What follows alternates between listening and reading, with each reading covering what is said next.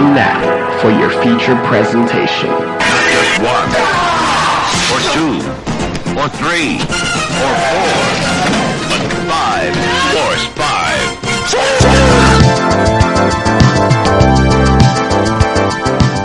5. Welcome back to the Force 5 podcast, where I force my guests to come up with a movie-themed top 5 list, and then we reveal our picks on air.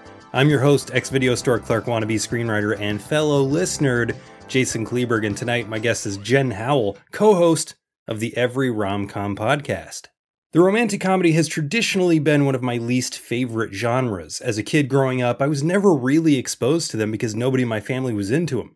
In fact, I'd guess that I probably didn't see a traditional rom-com until I was out of high school and forced to watch them while on dates, so my history with these kinds of films is going to be much less, probably, than many listeners. That being said, when a romantic comedy hits for me, it's a big deal. It's memorable. And I hope that shows with some of the picks on my list. Jen Howell, however, is the expert on rom-coms, and I thought she showed that with her picks. When you get done listening to this show, I highly recommend checking out Every Rom-Com. It's well produced, the content is sharp, and I think the fact that I've been listening to it a lot and really enjoying it as somebody who has shied away from that genre in the past should tell you something about the quality, so go check that out. Before we get to that, I have some listener picks from last week. I got a few reviews I wanted to go through, but I did want to take a second and just say that I'm really sad about Ray Liotta passing away. This happened obviously since the last show. He was a tremendous actor, and he always just had this really great presence on screen, no matter how big or small the role. So real quick, I just want to rattle off my top 5 Ray Liotta performances. At number 5, his perfectly unhinged ex-con character of Ray Sinclair in 1986 is Something Wild. At number 4, I'd put his role as Shoeless Joe Jackson in the 1989 baseball classic Field of Dreams. At number 3, his role as the man who inspired a revolution on a futuristic prison island, J.T. Robbins, in 1994's extremely underrated No Escape. At number 2, his role as Henry Oak in the heartbreaking visceral Joe Carnahan film Narc. And at number 1, of course, his role as Henry Hill in 1990's Goodfellas. Ray Liotta, you will be missed. Film historian and author Sam Deegan joined me on the last show to talk top 5 war films, and there were a ton of great films that we didn't talk about on the show. Across social media, one of my best friends, Sean Aguilar, and Sven Rufus both said Grave of the Fireflies. Sven adds, I maintain it is a war film even without the war. Jamie Uhler said The Thin Red Line, Apocalypse Now, A Time to Love and A Time to Die, and Army of Shadows. Maddie Mack emailed me and said Cross of Iron, the Sam Peckinpah film, which I think was his last, if not one of his last. He also said The Big Red One by Sam Fuller and A Midnight Clear by Keith Gordon, which I have not heard of, so I gotta see what that one's all about. And then over on Cinematics on Facebook, Matt Stillman said 1917, Paths of Glory, and All Quiet on the Western Front. Ryan Smith added Fury, the tank movie, Tank the Movie, and then Das Boot. Joseph Bridges added Master and Commander, which was the Napoleonic Wars, Under the Shadow, Little Dieter Needs to Fly, which I have not heard of, and Bloody Sunday. Stephen Holmes said De Palma's Casualties of War, Dead Presidents, which I considered, First Blood Part 2, Tropic Thunder. Peter Beta said Full Metal Jacket and Starship Troopers. I almost went there. Life is Beautiful, another good one. Lencho Rubio said Battle of Los Angeles, which I have not seen, but we'll add that to the list. David Wangberg said A Hidden Life. Eric Holmes, Dog Soldiers, getting a 4K release pretty soon. Enemy Mine, that's a great one, and Land of Mine. Nathan Day added Saving Private Ryan, Letters from Iwo Jima, and A Very Long Engagement by Jean-Pierre Jeunet. And Eric Holmes chimed back in and said One Shot, the Scott Adkins movie. So a lot of recommendations this week. I got some more movies to check out.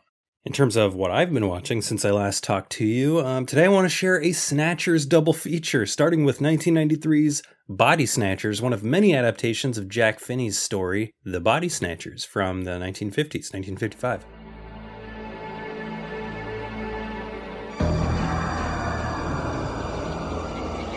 There's something in the air, and it feels like fear. There's something in the night, and it seems like terror. There's someone in your bed, and it looks like you. Mommy? Life will be simpler now. The only thing missing Mommy? will be you. Mommy? What's the matter, honey? What's the matter? There's Mommy. She's right there. What happened? I'm seeing people at the infirmary exhibiting paranoia. People afraid to sleep. Get in bed. Afraid of family members. Let it go! People afraid of themselves. We gotta go right now! Adaptations of this book always kind of morph into interesting time capsules of modern issues going on when the adaptation was made. The basic premise, which I'm sure everybody is aware of at this point, is that aliens somehow start taking over human bodies in an effort to take over the planet. And in this 1993 version, Abel Ferrara's first and only, I believe, big budget flick, the setting is a military base that is overrun by body snatchers. Our main characters are a family of 4 who've just moved to the military base for a bit so that the father can conduct a chemical safety study for the EPA. The family unit has some seams that we learn about early on. The 17-year-old daughter, Marty, has contempt for her father because he remarried after her mother died 10 years prior. Because of this, she resents her stepmom, but does have a special bond with her 6-year-old brother. She's a tad rebellious, but nothing that feels salacious or out of control. While at the base, she meets a few new friends, the daughter of the base general named Jen, and a young helicopter pilot named Tim. Early on, we understand that there are some things going on at the base, but really don't see anything until about 35 minutes in, and it's worth the wait. We see a head disintegrate into a pillow, the human a mere husk, as the life force has been transferred to the alien taking their place. Shortly after this point, things get crazy, but it does feel pretty tame still for an Abel Ferrara picture. Unfortunately, it doesn't come close to the 1978 classic, and in my opinion, it comes down to 2 big reasons. First, the relationships Marty makes on the base don't feel solidified. For example, I think we're supposed to believe that Marty and Jen are good friends at the end of the film, but we'd really only seen them hang out twice. The romantic relationship between Marty and Tim, aka the telegraphed last man standing with an obvious way off the base, feels extremely undercooked. I have no reason to believe that Tim would have risked his hide to save this girl during the climax of the film instead of just leaving the base and going to get backup. Despite the unconvincing relationships and knowing where the story was probably heading, I enjoyed the first 2/3 of the film, and then we get to the ending, which felt rushed, which led to a suspicion that washed over me that the theme the filmmakers were going for just was not going to stick the landing. The overarching allegory here is that of individuality versus conforming, but aside from a frantic Forrest Whitaker freaking out about not wanting to become one of them, there's nothing about the importance of individuality going on with any of the characters. The film could have been saying something about the risks of blindly following orders while being part of the military, but if that's what they were going for, it didn't work for me. There's one fairly predictable yet still shocking scene during the ending, but its impact is severely undercut by some awful green screen work. We then cut to an epilogue set to narration that complements one that started the film, which was definitely inspired by Terminator 2's Sarah Connor. Both the opening and closing narrations feel like a product of studio notes based on their lack of faith in the audience, and ultimately end up being kind of silly. The last shot attempts to cause unease for exiting theater patrons, but really just kind of fell flat for me as we cut to a big "the end." I have other minor nitpicks about the movie, like how characters make really dumb decisions. A special shout out to the dumb military dude who shows up in the bathroom at the beginning of the film to scare Marty, but for some reason apparently goes back to the base, or the inconsistencies in how and when aliens take over people's bodies. Some just wait until the subject is sleeping, some are brought to a bunker by force. There's all kinds of different ways, but I'm just going to stop here and say that this film, to me, was pretty disappointing. I'm in the minority here, it appears, because I think a lot of critics liked it at the time. I know Ebert liked it at the time. But in my opinion, if you want to see an adaptation based on the story, there are plenty of others you can and should check out, and start with the 1978 version. So that was 1993's Body Snatchers. I'm going to be as vague as possible with this next review because I really feel like this is a gem just waiting to be discovered. It's a film that made its premiere at South by Southwest in 2019, and it's just called Snatchers. So, how far along are you? A day. I've changed a lot this summer. My priorities are different.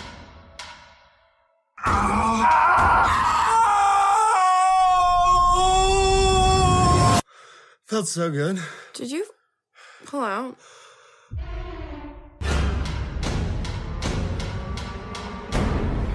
I'm sure everything's fine.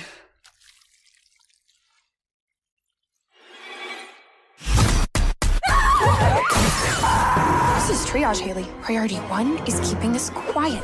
Priority 2 is my general overall well-being. How about we just slap you on the kitchen counter and aim you at the Vitamix?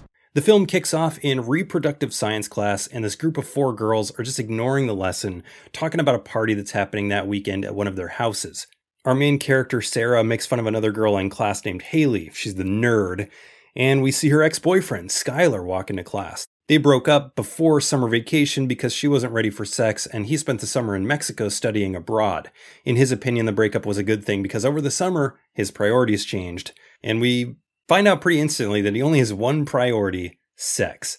In an effort to win him back, Sarah goes to his house and they have sex, an act that comes with dire consequences, because 2 days later, she wakes up and is apparently 9 months pregnant. The rest of the film sees Sarah teaming up with Haley to workshop a solution to her growing problem because she doesn't want her friends or her mom to know what she's going through. This is a horror comedy, and the comedy side of this movie really worked for me. The main characters I thought had great chemistry together. I love that they played up how clueless they both were about the reproductive system. Both Mary Neppy, who plays Sarah, and Gabriella Elise, who plays Haley, have great comedic chops and just kind of reminded me of a young Brie Larson and a young Maya Rudolph. Some of the solutions they land on are hilariously stupid, but are also things I might have thought about at 17 years old. And then most of the side characters, although they are one-note caricatures, they're funny enough that I just didn't care. The character of Skylar was a standout. He plays this high school sex-crazed fuckboy so well. And when we get to see the video that he made for his Spanish class, it's just top-tier douchebaggery that is really, really funny. It's also part extremely goofy, super gory creature feature.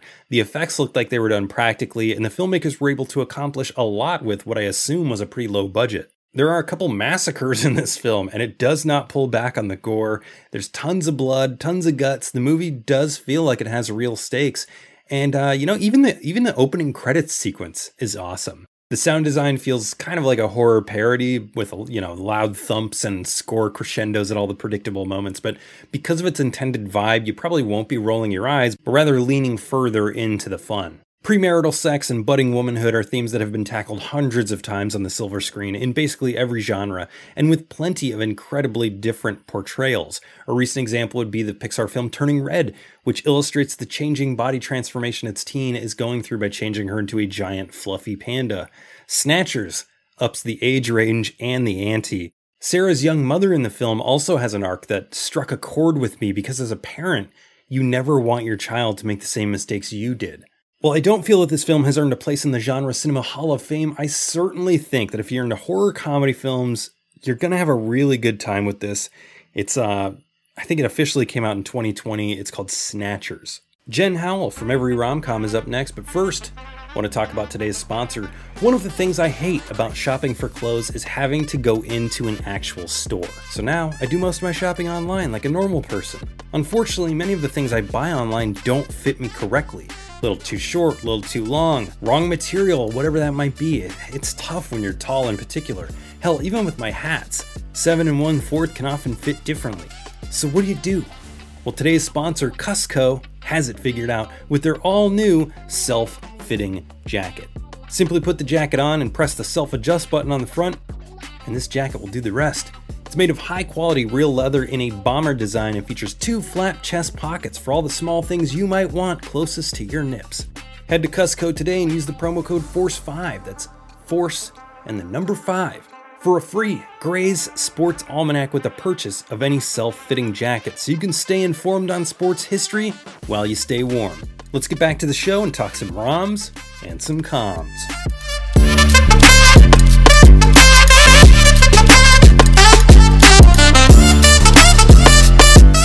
Welcome back to the Force 5 podcast. My guest tonight is Jen Howell, co-host of the Every Rom-Com podcast. Jen, how's it going tonight?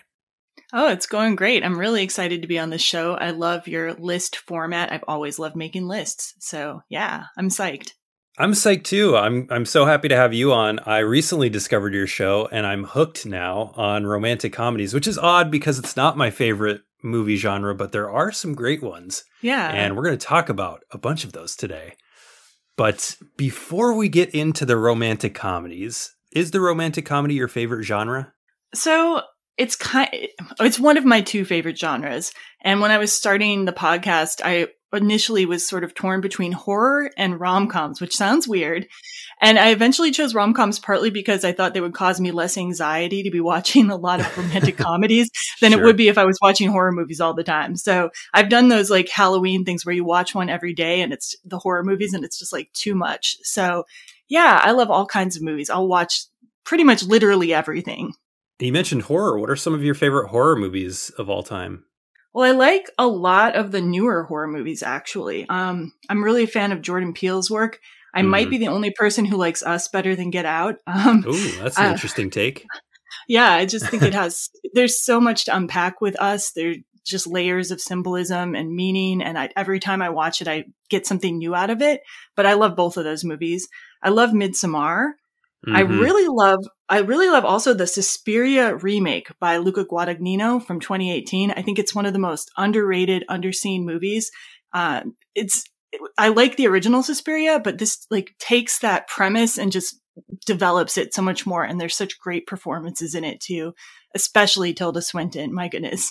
So yeah, I like classic horror too. And I like slashers and all that, but I think there's just such exciting horror coming out these days. I really like the Suspiria remake too. Tilda Swinton plays like a bunch of different characters in there. And yeah, it was definitely an interesting take to take it from a rural dance place to into the city, you know? Yeah. Yeah, I like everything about it. And I did not realize that Tilda Swinton was playing other characters until after the movie, which was hilarious. Really, really great. Well, it's good that you picked romantic comedies because there are so many different horror movie podcasts, and romantic comedies are kind of a untouched niche area in podcasting. Actually, there are a lot of, so after I created my podcast, I discovered there are a lot of other rom-com podcasts, but I think mine is a little different because a lot of the other rom-com podcasts are more commentary focused, and I'm definitely like trying to do like a Film Geeks rom-com podcast. So we'll definitely have like making of information as well, behind the scenes stuff, like Film Geek stuff, right? But we also like our commentary. But there is actually a lot of work out there in the rom-com field too. So yeah, I do like mine the best, but you know. Well, I do too. So obviously you review the movie, you talk about the movie, you talk about the cultural impact of the movie. Tell us a little bit more about your show. So yeah, well, like I said, I'm trying to do like a Film Geeks rom-com podcast. We have a tagline, like, we're the podcast that has fun taking romantic comedies seriously. And it's so much about why I started it, because I would be listening to film podcasts and I would feel like, you know, women sort of focused genres like chick flicks, if you will. I think they were often getting dismissed or kind of not even talked about on those podcasts. So it's kind of a mission of mine, I guess, to just like show people that there's a lot more going on in these movies, that even a silly rom-com might have something interesting to say about the culture at the time. You know what I mean? Sure. And also there are so many female creators involved in rom-coms. Like inadvertently, 4 of my top 5 today are written by women. I did not plan it that way. It just sort of accidentally happened that way. And I think it's a great genre for women's character, like women to be the main character in the movie, and also for women's voices to be heard in movies. So yeah, it's very important to me. I was raised feminist. So yeah, but we also have a lot of fun. We do some goofy stuff on the show. It's just a really well produced, really well put together podcast. And you'll learn a lot about the behind the scenes stuff and how things came to be in those movies. Just really good stuff. Well, thank you. Thank you so much. Yeah, definitely. How would you describe your criteria for a romantic comedy? Because it is kind of like a squishy definition, I guess. Yeah, well, I'm trying to hew a lot closer to the definition with the list today, because on our podcast, we are covering some things that aren't technically romantic comedies too. But every movie we cover on the show, it has to at least have romance, and it has to have, you know, some humor involved as well. Or it has to like sort of explore an angle of the rom-com genre. Like we covered Twister, for example, which is not traditionally considered a rom-com, of course. But if you really watch that movie, there is a romance that is central to that story that if you pulled it out, it wouldn't be a lot. You would have forgotten about Twister already, put it that way. It would be like back there with Deep Impact and stuff like that you forgot about. For me, I guess a rom-com it basically just has to have romance at the center of the story in some way. It has to be the A or the B plot. And for a rom-com, it is better if there's comedy, but there's a surprising number of romantic comedies that aren't very funny. You know what I mean? Yeah. Or if they're trying to be funny, it's maybe, just sort of silly and unnecessary, and it isn't needed. I think the comedy genre can also be thought of like in the traditional classical sense of like comedy and tragedy, where a comedy had a happy ending, perhaps ending in a marriage, whereas a tragedy, somebody, basically died or was a victim of their own faults and weaknesses. So yeah, we cast a very wide net, and I don't want to gatekeep what a rom-com is. I think it's much more productive to try to show people how there's an element of rom-com in all these other genres. There's some great rom-com horror movies out these days too. So I welcome the spread of romantic comedy into these other genres and vice versa. Yeah, you do cover a wide variety of films over there. For my list today, I kind of stuck to the more traditional sense as well. For me, I always try to limit myself somehow with the criteria because there's so many movies out there. So I was boiling it down to the romance being the main plot point versus a subplot. And I'll just throw it out there. I hope it's not on your list because I don't want to step on any toes. But one example might be Wayne's World, which I didn't put on my list because although it could be considered a romantic comedy because, he's in love with somebody and that's part of the movie. It's not the main plot. It's like a offshoot of the main plot, if that makes sense. Yeah, definitely. I also chose to exclude high school movies. So there are some classic high school romantic comedies that are not going to be on my list. So maybe you can help scrape those up. If I left him off my list. There might be something. There might be something in there, yeah. All right. Jen, are you ready to get to this list? Yeah, I'm excited. You know what's going to happen? You know what's happening right now? Huh? You know what's going to happen? Words? You just made the list!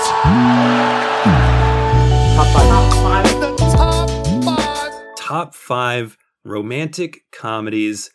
And you know what? I'm going to start us off here with the only one that I believe you've covered on your show that's on my list.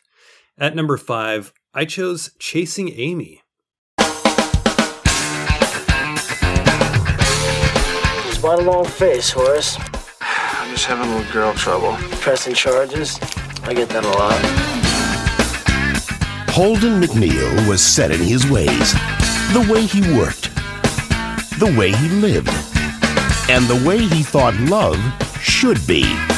But then, she showed up. Let me guess. You like her. This girl loves me.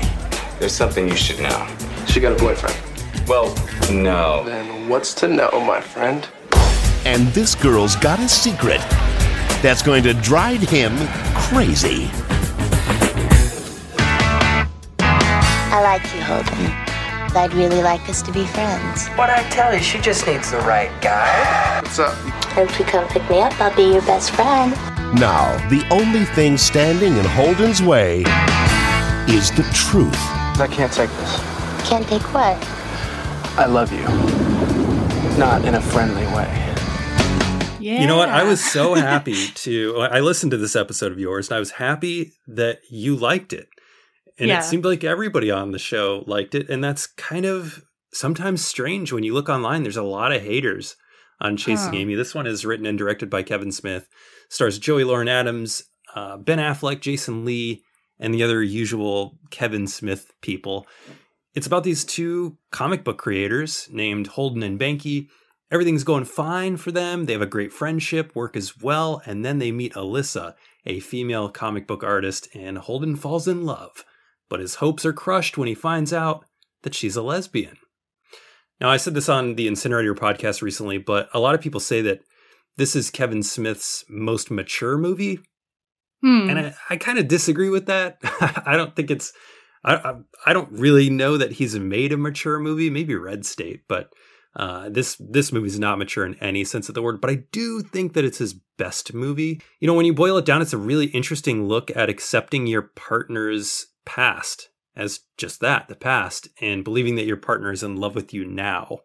Because Holden, who's played by Ben Affleck, a really whiny, goateed version of Ben Affleck, by the way, he has to deal with Alyssa's sexual history, which for him and for a lot of people is a huge hang-up. But I just love this movie. It's got some really great characters. As despicable as he seems now, Banky, played by Jason Lee, is just... There's something about his delivery of lines that I really like. He's this jackass that's like, he always tries to be 21. He wants to play video games and just dick around with his friends his whole life. I love that character. Hooper X is another one that I know you're a fan of.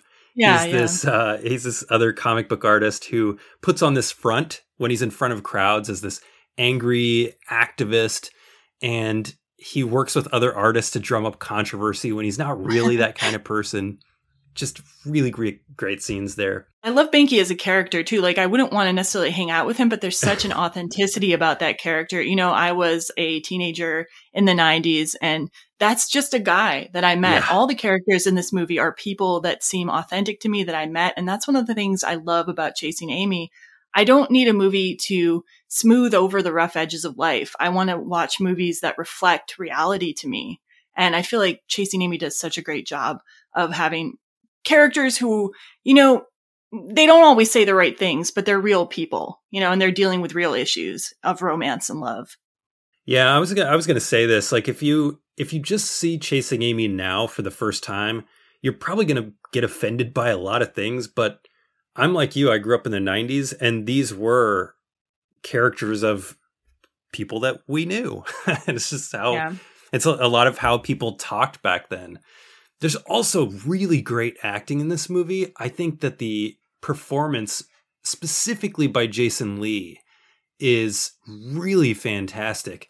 There's an exchange that comes to mind between Jason Lee's character and Ben Affleck's, where they're arguing about why he likes Alyssa Jones. And it happens in their apartment. It's all done in really one take. And it just feels so raw. Jason Lee is so good in that scene as they're arguing back and forth. What? What is it about this girl, man? You know you have no shot at getting her into bed. Why do you bother wasting time with her? Because you're Holden fucking McNeil. Most persistent traveler on the road, that's not the path of least resistance. Everything's got to be a fucking challenge for you. And this little relationship with that bitch is a prime example of your fucking condition. Well, I don't need a magic 8-ball to look into your future. You want a forecast? Here. Will Holden ever fuck Alyssa?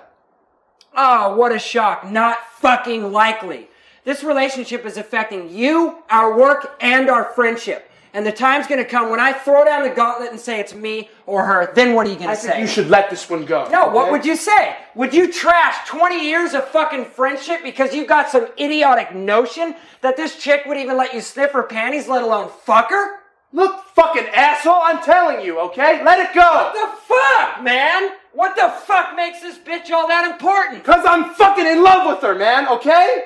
I would probably have this higher up on my list if I didn't hate the ending so much.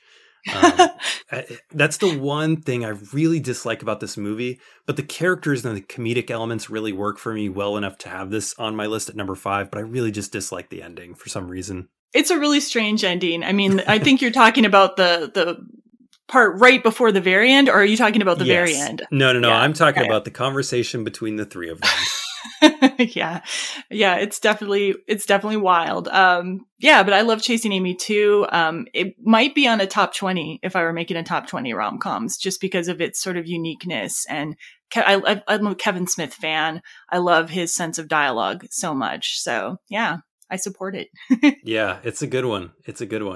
All right, number 5 for you, Jen Howell. Okay, so my number 5, I kind of struggled with the 5th position, and I think a lot of people who come on your show say the same thing because there's so many possible options. And I think it's less of a rom-com than most of the other movies I chose, but it's been so influential on the rom-com genre. So I'm choosing 1987's Dirty Dancing. It's her summer vacation and his summer job. No funny business, no conversations, and keep your hands off. Watch me now! Work it out, baby. Vestron Pictures presents Dirty Dancing. You're wild! Starring Patrick Swayze and Jennifer Grey. Dirty Dancing. Get ready for the time of your life. Soundtrack available on RCA Records and Cassettes, rated PG-13. Starts Friday, August 21st at a theater near you. Which I think, to me, Dirty Dancing is one of the most perfect films that has ever been made. From the script to the direction by Emile Ardolino, who had worked with dance movies before, to the cast with Jennifer Grey and Patrick Swayze. But the script is the foundation of the whole thing for me. It's by Eleanor Bergstein, and it's telling a story that's authentic to her. Like, she grew up going to resorts in the Catskills, and she grew up dancing. The exact story in Dirty Dancing didn't happen to her, but it's such a heartfelt film. And I think a script is so important to a rom-com in general. So for there probably are people who haven't seen Dirty Dancing, right? Yeah, I mean, the younger crowd probably hasn't. Yeah, for the people who haven't seen Dirty Dancing, the basic story is that Frances Baby Hausman is going with her family to a Catskills resorts in the early 1960s, and she becomes involved with the workers there as friends. And then to help them out, she agrees to learn how to perform a dance with dance instructor Johnny Castle. And, sparks and attraction gradually begin to fly between them. And it's such a basic story. Like, it's been replicated in a lot of other rom-coms that have a dance angle, but it's never been done as well, to my mind. The only dance rom-com that even comes close for me is Strictly Ballroom, which is Baz Luhrmann's first film. And yeah, this movie's just, it's a delicious movie. It's like the ultimate summer fantasy. You have dancing, you have swimming, you have falling in love with a hot guy at this beautiful resort. But beyond that, like, what's very meaningful to me about this movie is Jennifer Grey's character, Baby, is a very assertive, independent woman, like young woman. You didn't see a lot of that in the 80s. You didn't see a lot of women characters who were not only the protagonist, but who were really driving the action of the movie, making the decisions. And she also is the one who seduces Johnny, played by Patrick Swayze, which I think is very important because I've always been a very assertive woman romantically, but you don't see a lot of that portrayed in film, portrayed in our culture. It's still not as acceptable as it could be. And she was a role model to me. Not only was she assertive in that way, but she had political ideals in the movie. And that was me. So I think rom-coms are a very personal genre, which I probably should have said before I started the whole list. But I think what people choose is going to reflect a lot of times their experiences, what they want out of love, and who they see themselves as. And so for me, Dirty Dancing sort of is that piece, but I also think it has just a perfect script, great direction, amazing acting, and the dancing is so fun. You just want to, I've rewatched this movie so many times, I can't count. I wouldn't be surprised if I've seen it 100 times. It was the sleepover movie when I was a kid. And then it's like a comfort movie, Yeah, I will echo your sentiments about especially the direction. There's a lot of long takes in here, and it's not choppy and it's not edited to hell, which takes a lot of skill, especially in a dance movie, meaning that your lead actors had to be a part of those dance scenes, and you can tell they're doing the work. It's amazing. Yeah, Patrick Swayze was a great discovery in this case because he had been trained as a dancer. And again, Emile Ardolino had filmed dance movies before. Kenny Ortega, the choreographer, had done a lot of work before. So they really worked hard. And Jennifer Grey, I think, was learning a lot as she went, but they all do a great job. Yeah, great score, too. Great score. Oh, yeah. And soundtrack. Yeah, it's just amazing. I mean, songs that'll stick with you forever.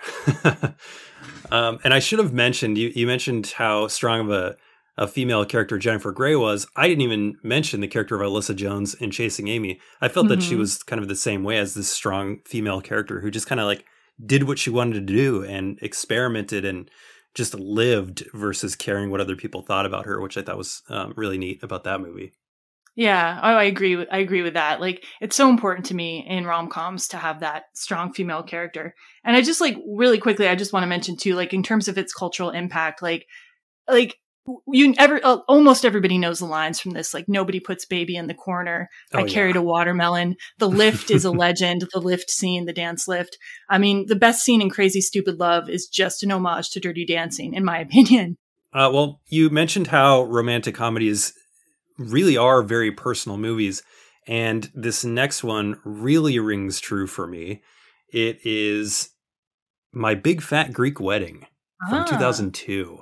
Hi. Did you want to see some brochures? Found him. Now on DVD and video. May I please date your daughter? No! It's the #1 romantic comedy of all time. I just want to spend some time with you. If he thought winning her heart was a challenge, Will you marry me? wait till he meets her family. Everyone, this is Ian. I've never seen my sister so happy. If you hurt her, I'll kill you and make it look like an accident. Why do you love me? Because I came alive when I met you. It's a mosquito bite. It's a zit. HBO Video presents She's a rabbit! My Big Fat Greek Wedding on DVD and video. We may be lambs in the kitchen, but we have tigers in the bedroom. Ew, please let that be the end of your speech. Only from HBO Video. I grew up in a very small family, and then I married into a very different family. So my wife is Hispanic, huge family, a lot of cultural traditions, a lot of hoops that people made me jump through to accept me. A lot of this movie rang true for me. Now, in the movie, of course, it's Greek folks, written by and starring Nia Vardalos, who just put together an electric script. This was nominated for Best Original Screenplay at the Oscars, which you don't see a lot with romantic comedies. Mm-hmm. You don't see them getting honored at the Oscars very often. John Corbett plays her love interest in here, and it's really just about this young Greek woman who falls in love with a non-Greek and then struggles to get her family to accept him. And at the same time, she's coming to terms with her own identity. You probably remember back in 2002, I certainly do, this movie was spreading across the world like wildfire. Yes, I remember very well. Yeah, it was one of those word of mouth gems that, you know, in the internet age today, it just spreads a lot faster. But then, I mean, this movie was in theaters for like 9 months. It was insane. I think it still holds the record for the highest grossing romantic comedy of all time. Yeah, I think you're right. I was looking at those lists recently, and depending on how you measure it, but I think even depending on how you measure it, it's still #1. Yeah. Think about the films that came out in 2002. It beat Men in Black 2. It beat the 007 movie that came out that year, Minority Report. It made more money than Born Identity, 8 Mile, just all these movies that came out. It's insane that it made this much money, but that's a testament to how great it is. Yeah, and I think one of its strengths, and I don't want to step on something you're going to say, but I think one of its strengths is that it's not just a rom-com, it's also a family comedy, and people really relate to those. A lot of people really love those rom-coms that are also family comedies, that there are more characters to respond to, and everybody can relate to having a funny family, a weird family, right? Yeah, everybody can. Everybody can. And that's one of the things that I think makes it really endearing, but another element that I think kind of elevates it above other romantic comedies for me is that it feels more real because the characters aren't these models, you know, that you'd see you see these Kevin James movies where he's trying to get with Jessica Biel and these people that don't seem to match up in real life. These are just regular people. And I think that's one of the reasons why I like it so much. That just felt refreshing to see like normal people going through this stuff. There's a really funny line where her character says, "My dad believed in 2 things, that Greeks should educate non-Greeks about being Greek, and every ailment from psoriasis to poison ivy can be cured with Windex." Yeah. And that rings true because my wife's dad thinks that everything can be cured with Vapor Rub. So that's amazing. I just love that part. Yeah. This also is one of the rare romantic comedies that does not follow the traditional rom-com formula of the second act breakup. In most rom-coms, between the second and third act, you have a breakup, and that's where like the last valley comes before your climax. And this doesn't follow that, which I think is really great. So if you're looking for a sweet movie, you're looking for something that's kind of lighthearted, more realistic with 2 leads that have great chemistry, go watch My Big Fat Greek Wedding. I do not think you'll be disappointed. I can't speak for the sequel, which I have not seen, but the original it's a really great movie. Yeah, I don't remember if I've seen the sequel. So it may be that I didn't see it, or maybe that it wasn't that great. I don't know. But yeah, I agree. And we're going to hopefully cover it soon because we're preparing a wedding series right now. So it's on my radar. Yeah. Ah, cool. My number 4, I think some people would also question whether it's a romantic comedy, but I'm going to hopefully convince you why it is. It is A Room with a View from 1985. This is not at all what we were led to expect. It was a simpler time with simpler needs. Your mother would never forgive me if I took the view. I don't know why we're arguing, because we don't have it. We have no view. I have a view, so does George. My son George here. You could have our rooms, and we'll have yours. We can change. Certain things were acceptable. Up to now, I have never kissed you. No, you haven't. May I now? Certain things were not. Lucy! There was a time and place for everything. She has accepted me. What joy. Life was perfect because there was order. Directed by James Ivory, written by Ruth Prover Jabvala, and it's adapted from the novel by E.M. Forster, and it stars Helena Bonham Carter, Julian Sands, Maggie Smith, Daniel Day-Lewis, and many more. And so the reason why I chose this movie is period pieces and, classic literature is so important to the romantic comedy genre. Of course, you have like your Jane Austen films, but across classic literature, it's been mined for these romantic comedies. And for me, of all the period pieces, this is the most romantic. And it is, in my opinion, also very funny. I don't know if you've seen it. Have you seen A Room with a View? I have not. But I mean, Daniel Day-Lewis has me interested. Yeah, I think people's impression of Merchant Ivory films and period pieces is sometimes that they're quite boring. But I watched this movie when I was a child, like 8, 9, 10. They were the movies that were lying around my house, and I would watch them, and nobody told me to be bored by them, so I wasn't. If you look at the actual story of this movie, it's a classic rom-com plot. So it's a young woman goes on vacation, meets a hot guy who's very different from her boring boyfriend at home. He kisses her. She feels intrigued but scared. When she goes home, her boyfriend proposes. She accepts, only to have her life just kind of upended when the hot guy from her vacation shows up in her neighborhood. I mean, that's a rom-com story. Yeah. It's all dressed up in Edwardian England and Florence, Italy of that time period, but it's still just your classic rom-com story. In fact, Kevin Kwan, the guy who wrote Crazy Rich Asians and all those books, he actually wrote a modernization of A Room with a View called Sex and Vanity because he saw that potential too, I think. So it's got a great basic story. And then you add to this just insanely beautiful scenery in Florence, Italy, and in the English countryside. You add to it a cast that is just beyond compare. Okay. Right away, you've got, Helena Bonham Carter and Maggie Smith are interacting through a lot of the movie. Maggie Smith plays her chaperone. And Julian Sands isn't very well known. A lot of people just know him for Warlock, but he's very competent in this movie as well. You've got Denholm Elliott in the cast, who plays the main guy's father. He's Marcus Brody from the Indiana Jones movies, if you're not familiar with him. Judi Dench is in the cast. And it's just got all these great ingredients. But for me, I think the thing that really draws me in, though, is this is a story of passion overcoming propriety, passion overcoming what's expected of you. For me, that's one of the main themes in rom-coms that I respond to. It's right there in the novel, and then the movie really brings it to life. That's what I want for an adaptation. I want the movie to add something extra to the original source material, and A Room with a View really does that. This sounds like one I have to see. I hope so, yeah. The humor in the movie, it's there, but it's subtle humor. It's a comedy of manners, and it's coming from satirizing these kind of typical British characters, like these typical Edwardian characters. Like you've got an uptight minister, a wacky free-thinking father, a bumbling chaperone, a tawdry novelist. You have all these characters coming bumping into each other, and the laughter is really subtle. Like Maggie Smith's performance is amazing. I'm always laughing at her.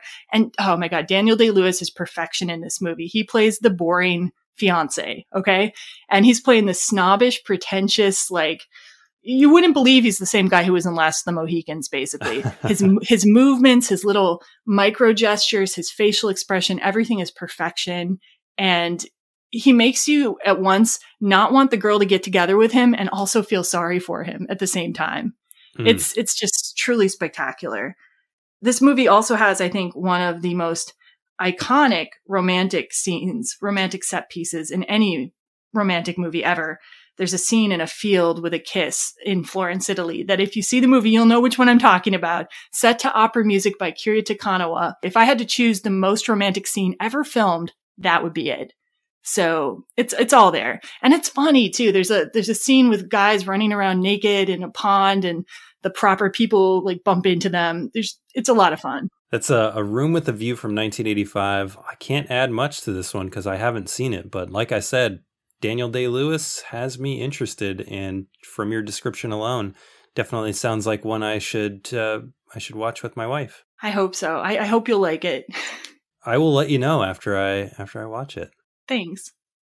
Well, one of the things I like about this show is how stark the difference between picks can be, because mine is about to take us to a whole different place.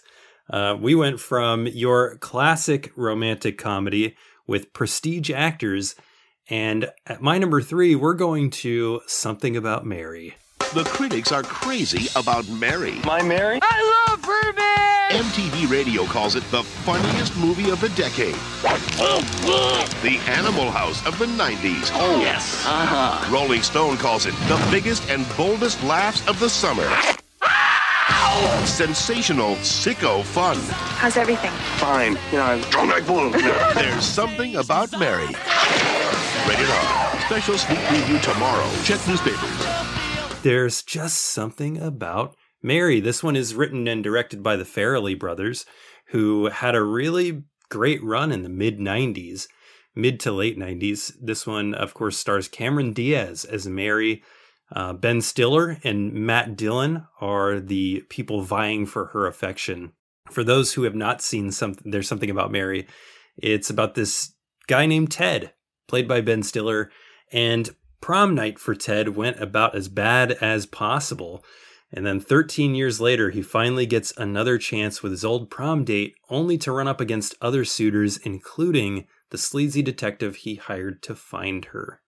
This is, for my money, the funniest one on my list. It's just such a goofy movie, and it has these really gross out moments that go to some pretty wild extremes. The Farrellys really just kind of knew how to push a joke to its limits. And I think that that's on full display here. Of course, I'm talking about both the scenes featuring Frank and Beans and Mary's hair gel that she gets in one scene. Yeah.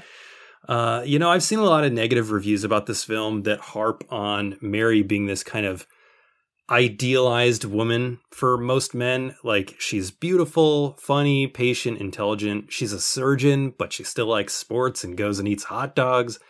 And all the men around her are just such dogs that when she gets with Ben Stiller, it feels like this cheap win. But I also think that that's the point of this movie. The point is that Mary is like this vision of she's like this hallucination of the one that got away for people. And it's not supposed to be realistic. It's more like a fantasy film filled with dimwits that are portraying what they think Mary is onto her. And Matt Dillon's Pat Healy character is the perfect example of this. And he's, by the way, he's so perfectly cast as a scumbag private investigator. And he was hired by Ted to find Mary, and then falls in love with what his interpretation of her is, because he's been watching her and he's trying to piece together what he thinks she's like and then conform himself to that. But honestly, I'm less impressed with the romantic part of this anyway. And this is more calm than rom for me, because this movie is hilarious. Everybody's doing great comedic work. And like I said, the Farrellys just knew how to write a joke. It's also got a fantastic closing where everybody's doing this sing-along, dance-along to a song that is just great. It's a great way to end this movie. But yeah, I think it's hilarious. I still laugh today. Again, this is one of those movies that if you watch it now for the first time, it might be a little off-putting, and it's definitely a film they wouldn't be able to make again today. But I have a big soft spot in my heart for There's Something About Mary. Yeah, like I haven't seen it since it came out like a long time ago. I remember like finding it funny at the time. So like I'm definitely not hating on the movie at all. It just never occurred to me to rewatch it, I guess. But I have such respect, especially for Ben Stiller's comedic work throughout his entire career. So yeah, I definitely remember liking his character. I think for me, the reason it wasn't a rewatch was because it is, like you said, it's more calm than rom. And I do tend to watch ones that lean a little more on the rom, I would say. But yeah, no, I think it was a big hit when it came out. I think it was really influential in inspiring other similar rom-coms that were a little edgier or a little, maybe not edgy, but like a little more towards the gross out humor, or because there were a whole bunch of those and there still are being made today. Yeah, I definitely think this was influential in that way. And it directly will lead into my number 2 with that kind of comedy. Interesting. All right. So number 3 for you. So my number 3 is a teen film, and it's actually, I was listening to one of your episodes where you talked about this film, and it is 10 Things I Hate About You from 1999. I hate the way you talk to me and the way you cut your hair. I hate the way you drive my car. I hate it when you stare. I hate your big dumb combat boots and the way you read my mind. I hate you so much it makes me sick. It even makes me rhyme. I hate it. I hate the way you're always right. I hate it when you lie. I hate it when you make me laugh. Even worse when you make me cry. I hate it when you're not around and the fact that you didn't call. But mostly I hate the way I don't hate you. Not even close. Not even a little bit. Not even at all. I'm so glad you put this on there. Yeah, it's directed by Gil Junger, written by Karen McCullough and Kristen Smith, and based on The Taming of the Shrew by Shakespeare, and it stars Julia Stiles and Heath Ledger. And the funny thing about this movie is, before I podcasted on it, I don't think it would have been on my radar for the list. But when you podcast about a movie, at least when I podcast about a movie, I watch it multiple times. I look at it closely. And when I realized was when we got to the podcasting part, I had nothing but enthusiasm for this film. And I could watch it the next day. Some movies I podcast about, I just don't want to see them for another 5 years, right? 10 Things I Hate About You. I'm like, I could really go for that movie again. And I think it's just such a seamless movie. It just leads you from scene to scene, and everything is well written, well acted. It's fun. It's fun to look at.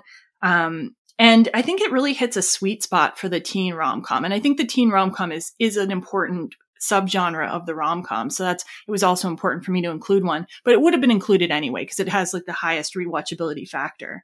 Oh yeah. But I really feel like it hits a sweet spot because some of the 80s teen rom-coms, they were a little bit like almost unrealistic, and kids would be like a little bit like too into like sex or criminal activity, and Sure. No parental presence like at all. And then you get today's teen rom-coms, which seem weird to me too, because it seems much more a product of the helicopter parenting age, where teens aren't really talking about sex or they haven't had any experience. And the language is often so cleaned up that I feel like, are teenagers like this today? Are they not, making fun of each other? Are they not saying inappropriate things anymore?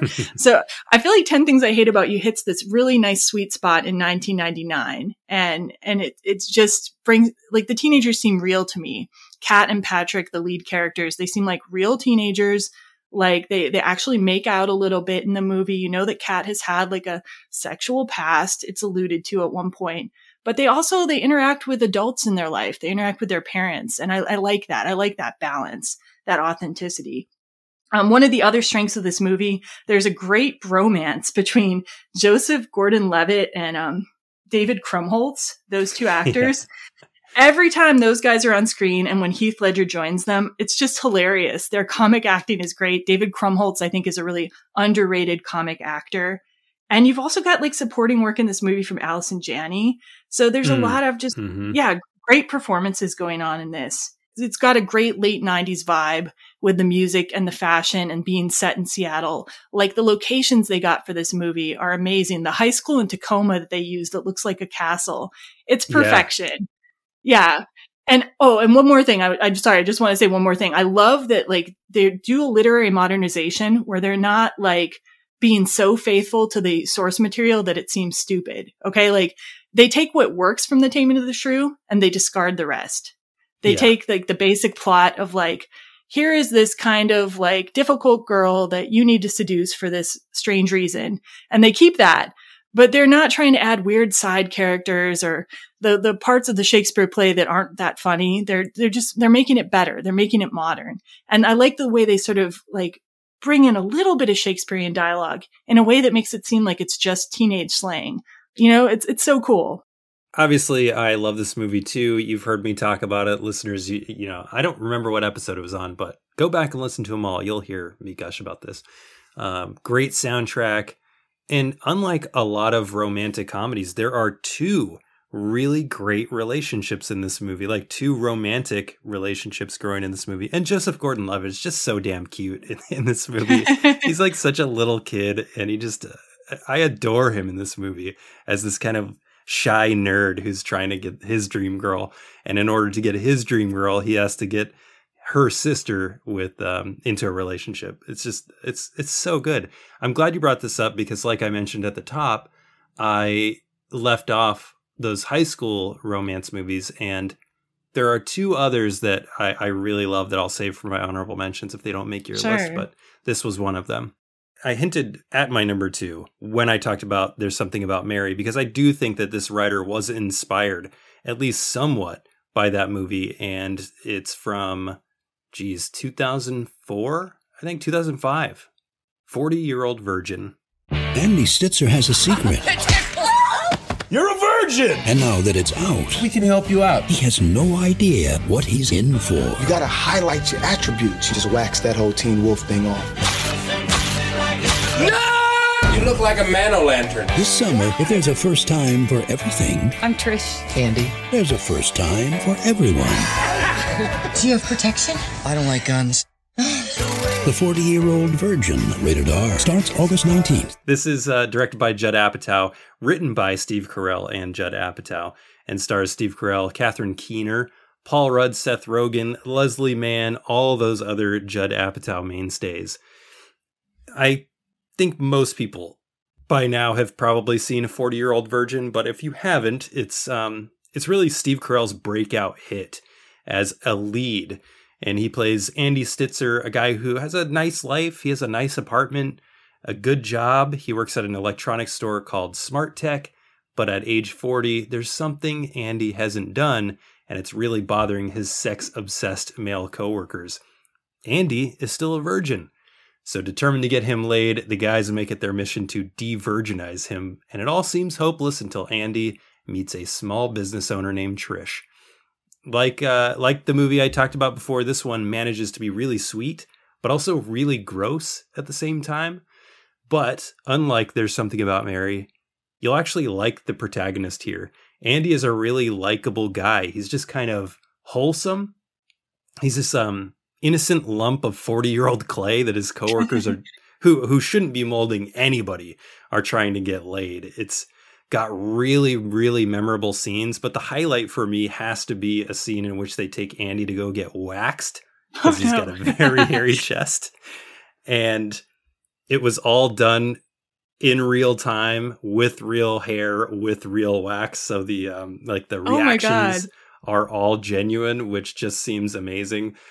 And there are so many little cameos, so many people in here that in 2005, you might not have known them, but now it's like, oh shit, that's Jonah Hill as a 5-second cameo. That's Kevin Hart in a 1-minute cameo. By the way, Kevin Hart's best performance because he is best in small doses for me. The relationship here, though, takes center stage, and Andy and Trish it's a really just kind of nice relationship. It feels genuine, and what gives it another level, I think, is the contrast of the gross out humor that's going on around them and the banter between people like Seth Rogen and Paul Rudd that really amplifies the quiet moments that Carell and Keener have.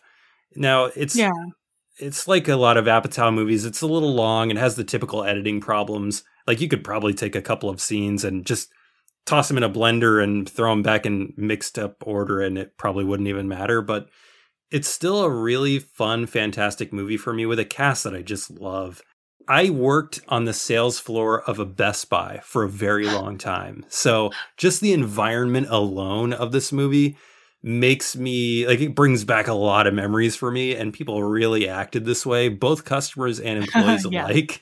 So yeah, 40-Year-Old Virgin, special place in my heart, but also very funny. Yeah, that's fantastic. Like, I agree with, I think, pretty much everything you said about it. It's my favorite Apatow film, and I've seen it numerous times. I love Steve Carell. I'm a big Office fan. So, yes, you know, like, I like his work in pretty much everything. And yeah, just such a great cast of actors present for this movie. Isn't, like, Jane's sister from, like, Thor in the Marvel Universe? Is it her sister or her friend? I don't know. She's Kat Dennings. Is that her name? Isn't Kat Dennings in it as well? Like, is the daughter? Yeah, like, there's so many people in this. Yeah, he goes to, like, a sex class with her, and oh no, it's like a safe sex thing. And yeah, I remember. Yeah, it's just so funny. Yeah, I think this is also one of my favorites of the kind of, like, rom-coms that have, like, more of that kind of, maybe not a gross out element, but more of, like, a kind of humor that's maybe aimed at the male audience a little more. I think it's my favorite of that genre too. I think it's a really good blend of the sweetness of the romance and the hilarious comedy at the same time. Yeah. And as an Office fan, you'll get a kick out of seeing Carol, Steve Carell's real life wife, in there as well as the counselor in that scene I was talking about. Oh, that's right. That's right. Yeah. Okay. Number 2 for you. My number 1 and my number 2 were just, like, such easy picks for me. And my number 2 choice is Moonstruck, which is actually the very first movie we podcasted on for our podcast, because all 3 of my original co-hosts and I, we just love that movie. It was from 1987.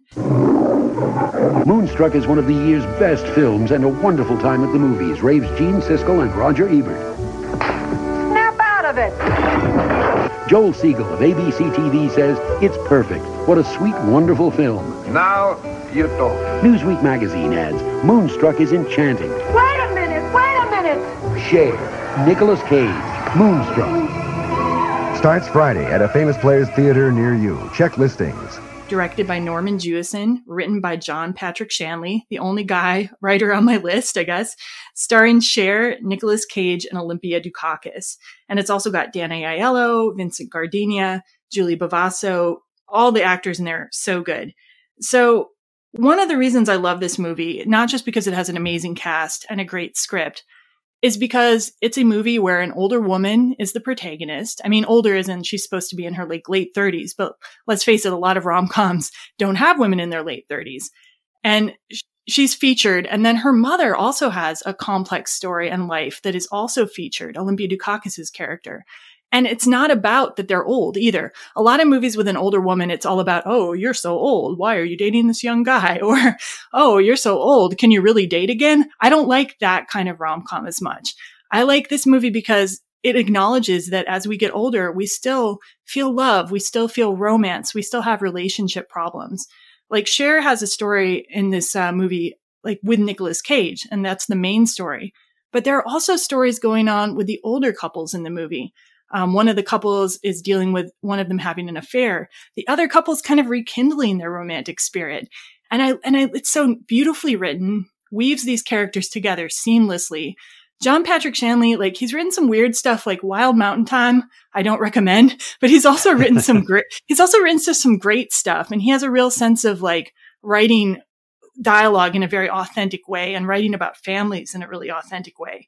So it's not just a rom-com, it's also a family comedy as well. I think a lot of people approach Moonstruck these days as a Nicolas Cage film too. Like, my husband and I went to see an outdoor screening of it in Baltimore, Maryland a few years ago. And there were some people who came in to watch it. And it was clear from the way they were reacting to the movie that they were there to, like, ironically watch a Nicolas Cage movie, right? Because at first they were just laughing every time Nicolas Cage came on and, like, whispering to each other. But as the movie went on, they were drawn in by the magic of the movie. They were drawn in by the romance. They were drawn in by the dialogue, and the kind of ironic laughter stopped. You know, this movie is breathtaking.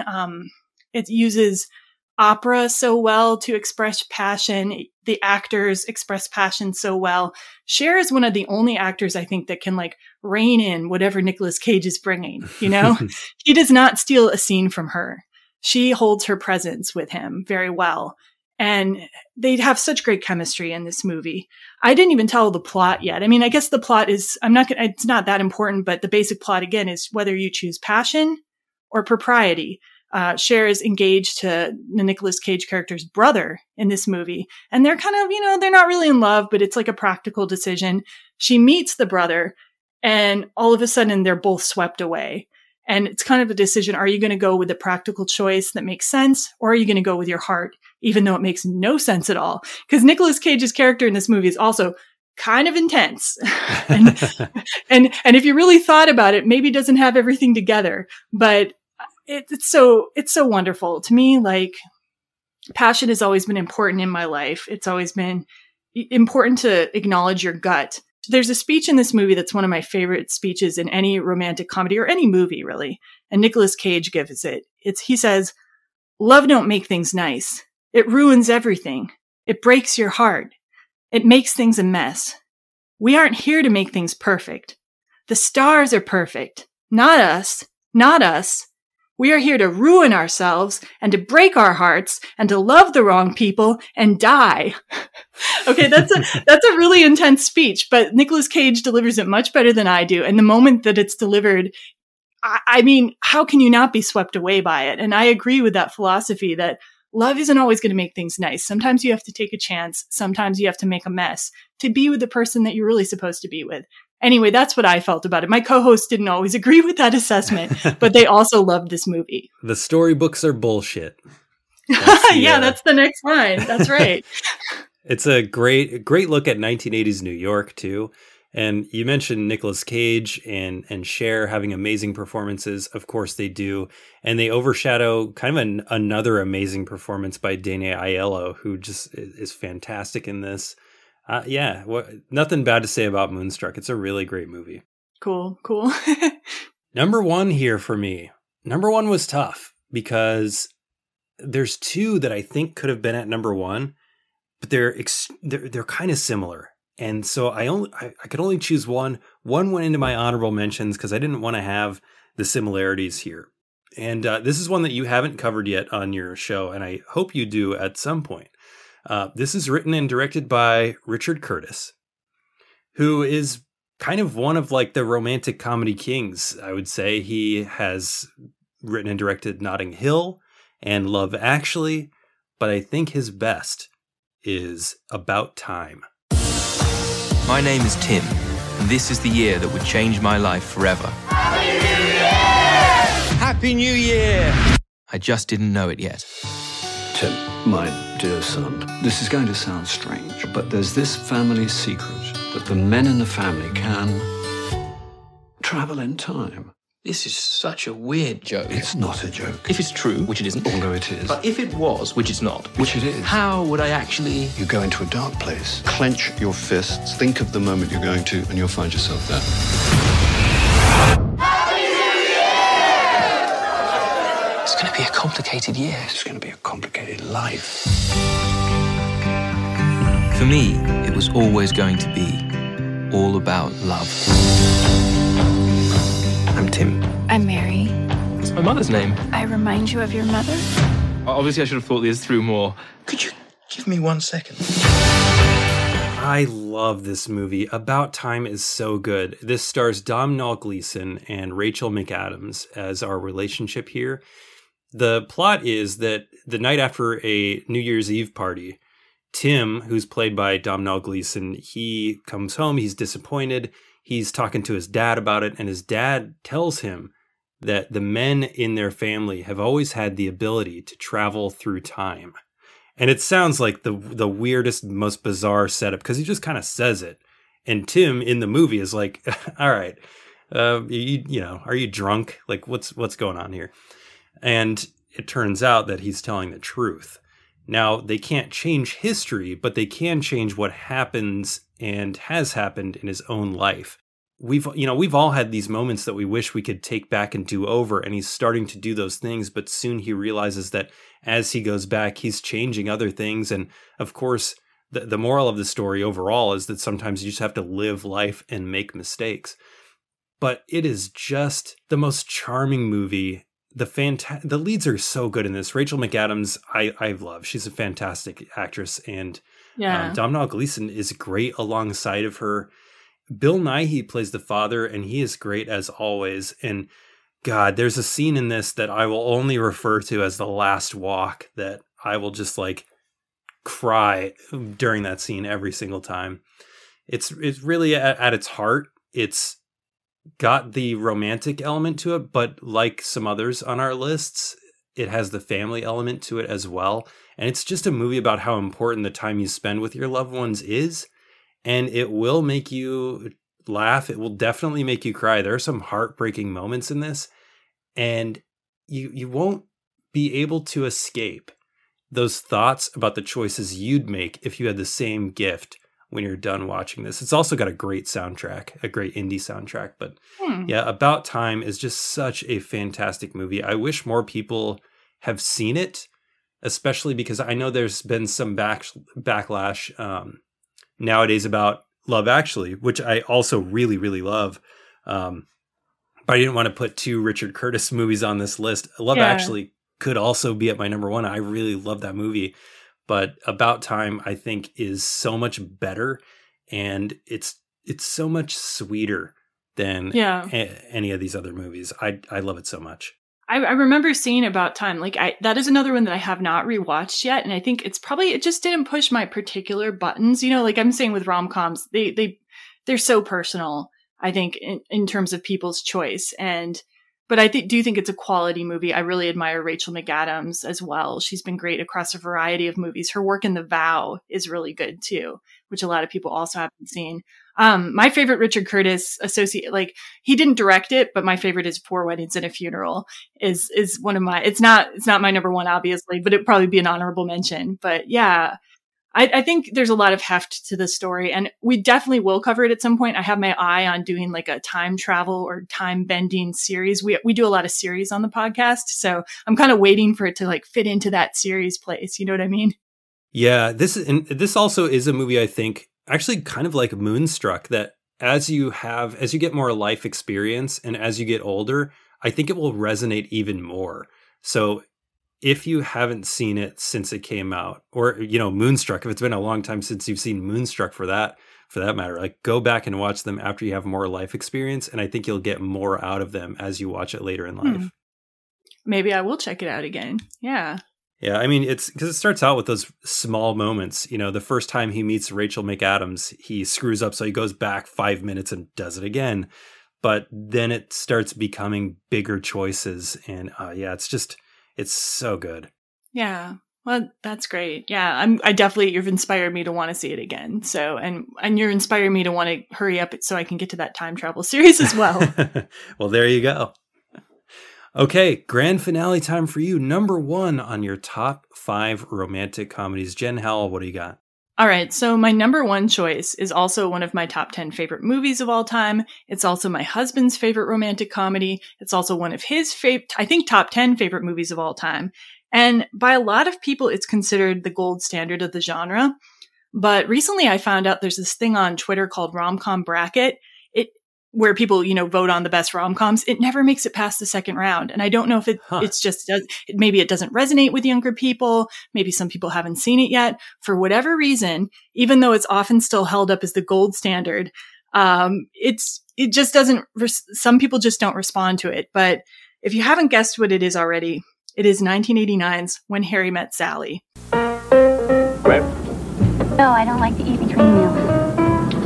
They were best friends. Are you comfortable? Until they fell in love. Sure.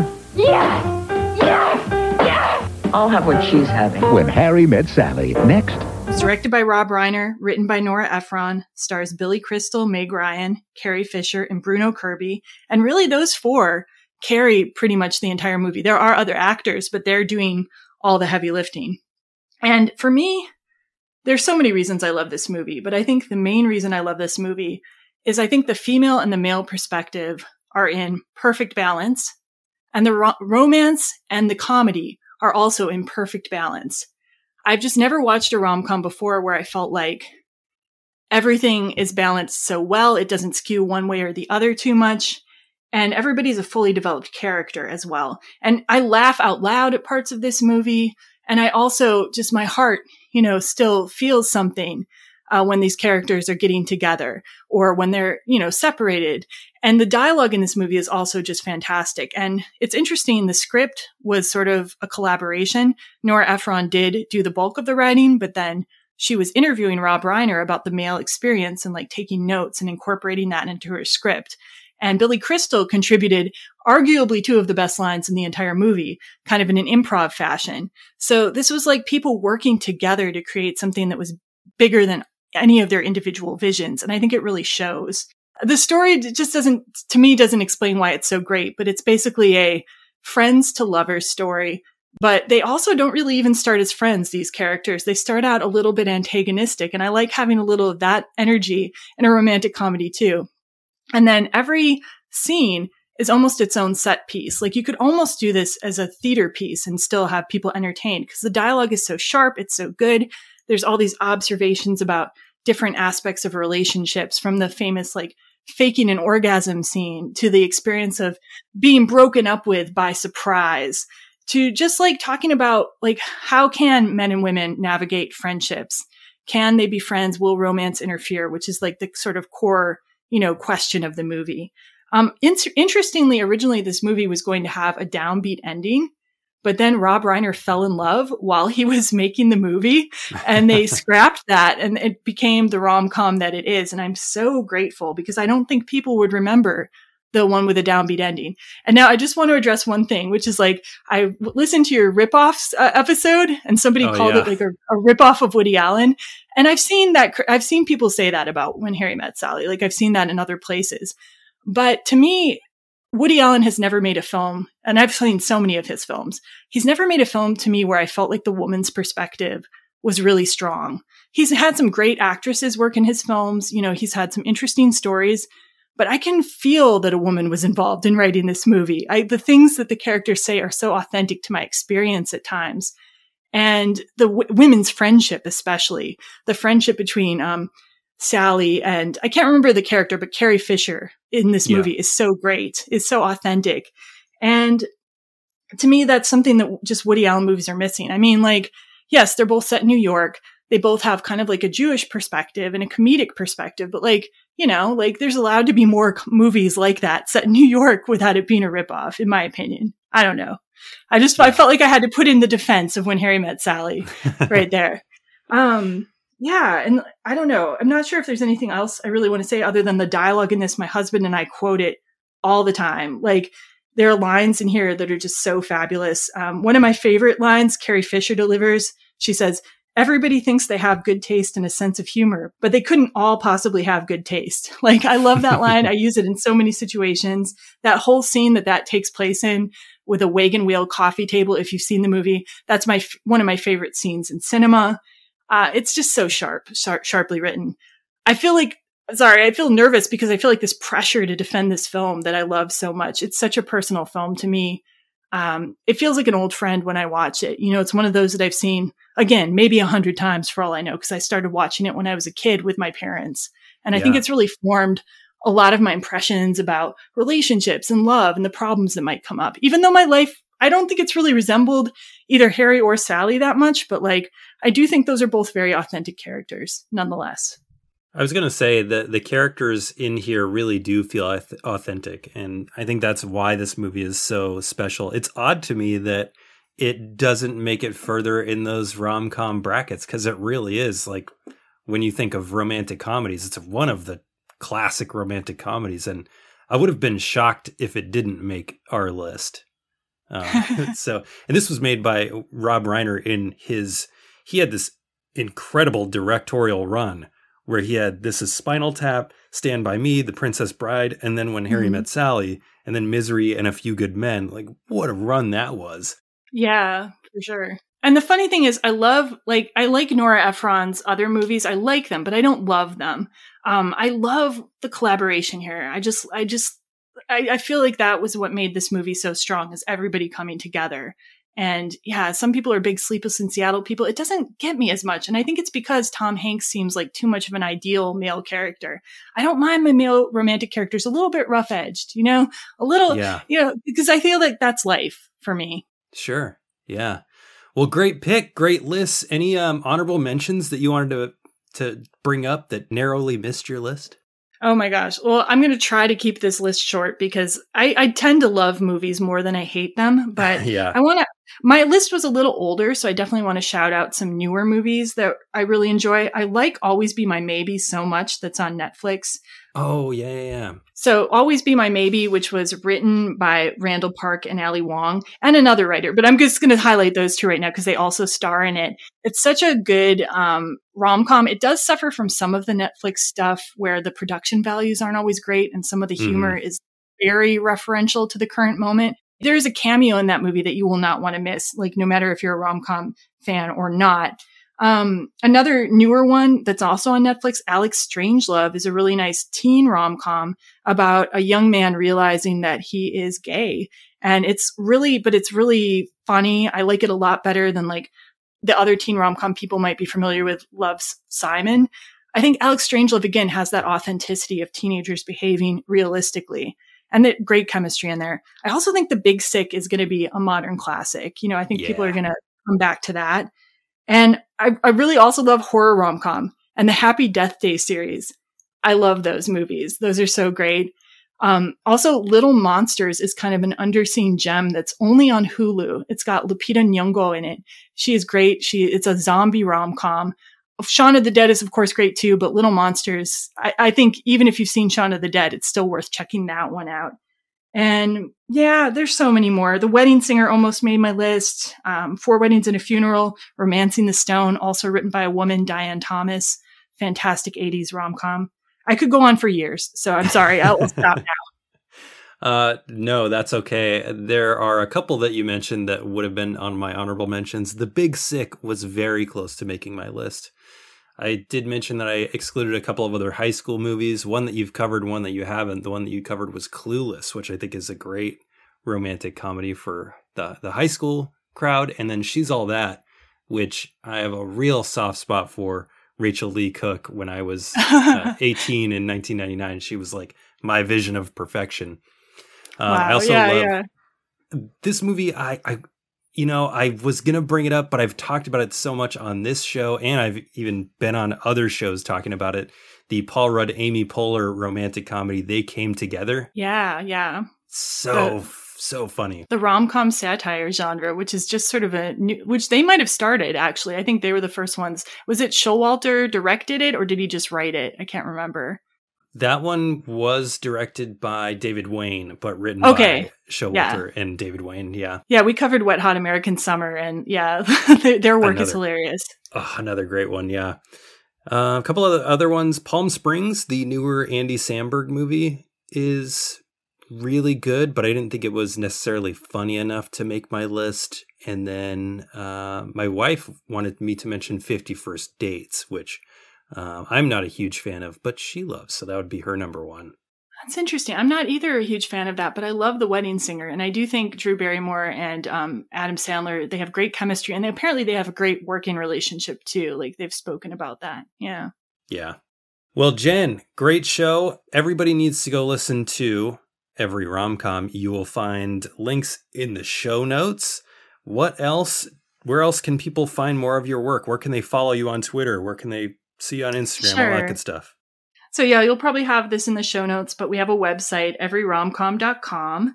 We also have a Facebook page, Every Rom-Com Podcast and Blog. I've only written 3 blog entries, but they're pretty good. And that title's kind of a remnant of that. Instagram at Every Rom-Com and Twitter at Every Rom-Com Pod. So yeah, those are our places to find us. And we really welcome feedback, suggestions, interaction of all kinds. I don't have a ton of time to promote the show because I'm so busy researching it all the time. Yeah. But I do try to interact with people who get in touch with us for sure. And our next series that we're having coming up, we just finished a Gen X series with a bunch of like 80s and 90s rom-coms, and some of them with a grunge touch. We're about to head into our wedding series. So there's so many wedding rom-coms. we're going to do some favorites and maybe some unexpected ones too. And I also wanted to put in that I work at a library, and I often see people forget that the library exists, and there are so many, DVDs that you can rent there and Blu-rays that you can rent there. And I really encourage you to do that, because libraries will get rid of media that is not checked out eventually. They need to make room for newer things. So if there's like an older movie you want to watch, I really encourage you to try to get it from your library first to make sure it's in circulation so other people can see it. So that's my public service announcement for the day. And a good one. I mean, for those physical media collectors out there, as you upgrade to Blu-rays, what are you going to do with those old DVDs? They're not going to net you more than 50 cents on eBay. Why deal with the hassle? Just go donate them to your library so other people can see those cool films that you don't necessarily need anymore.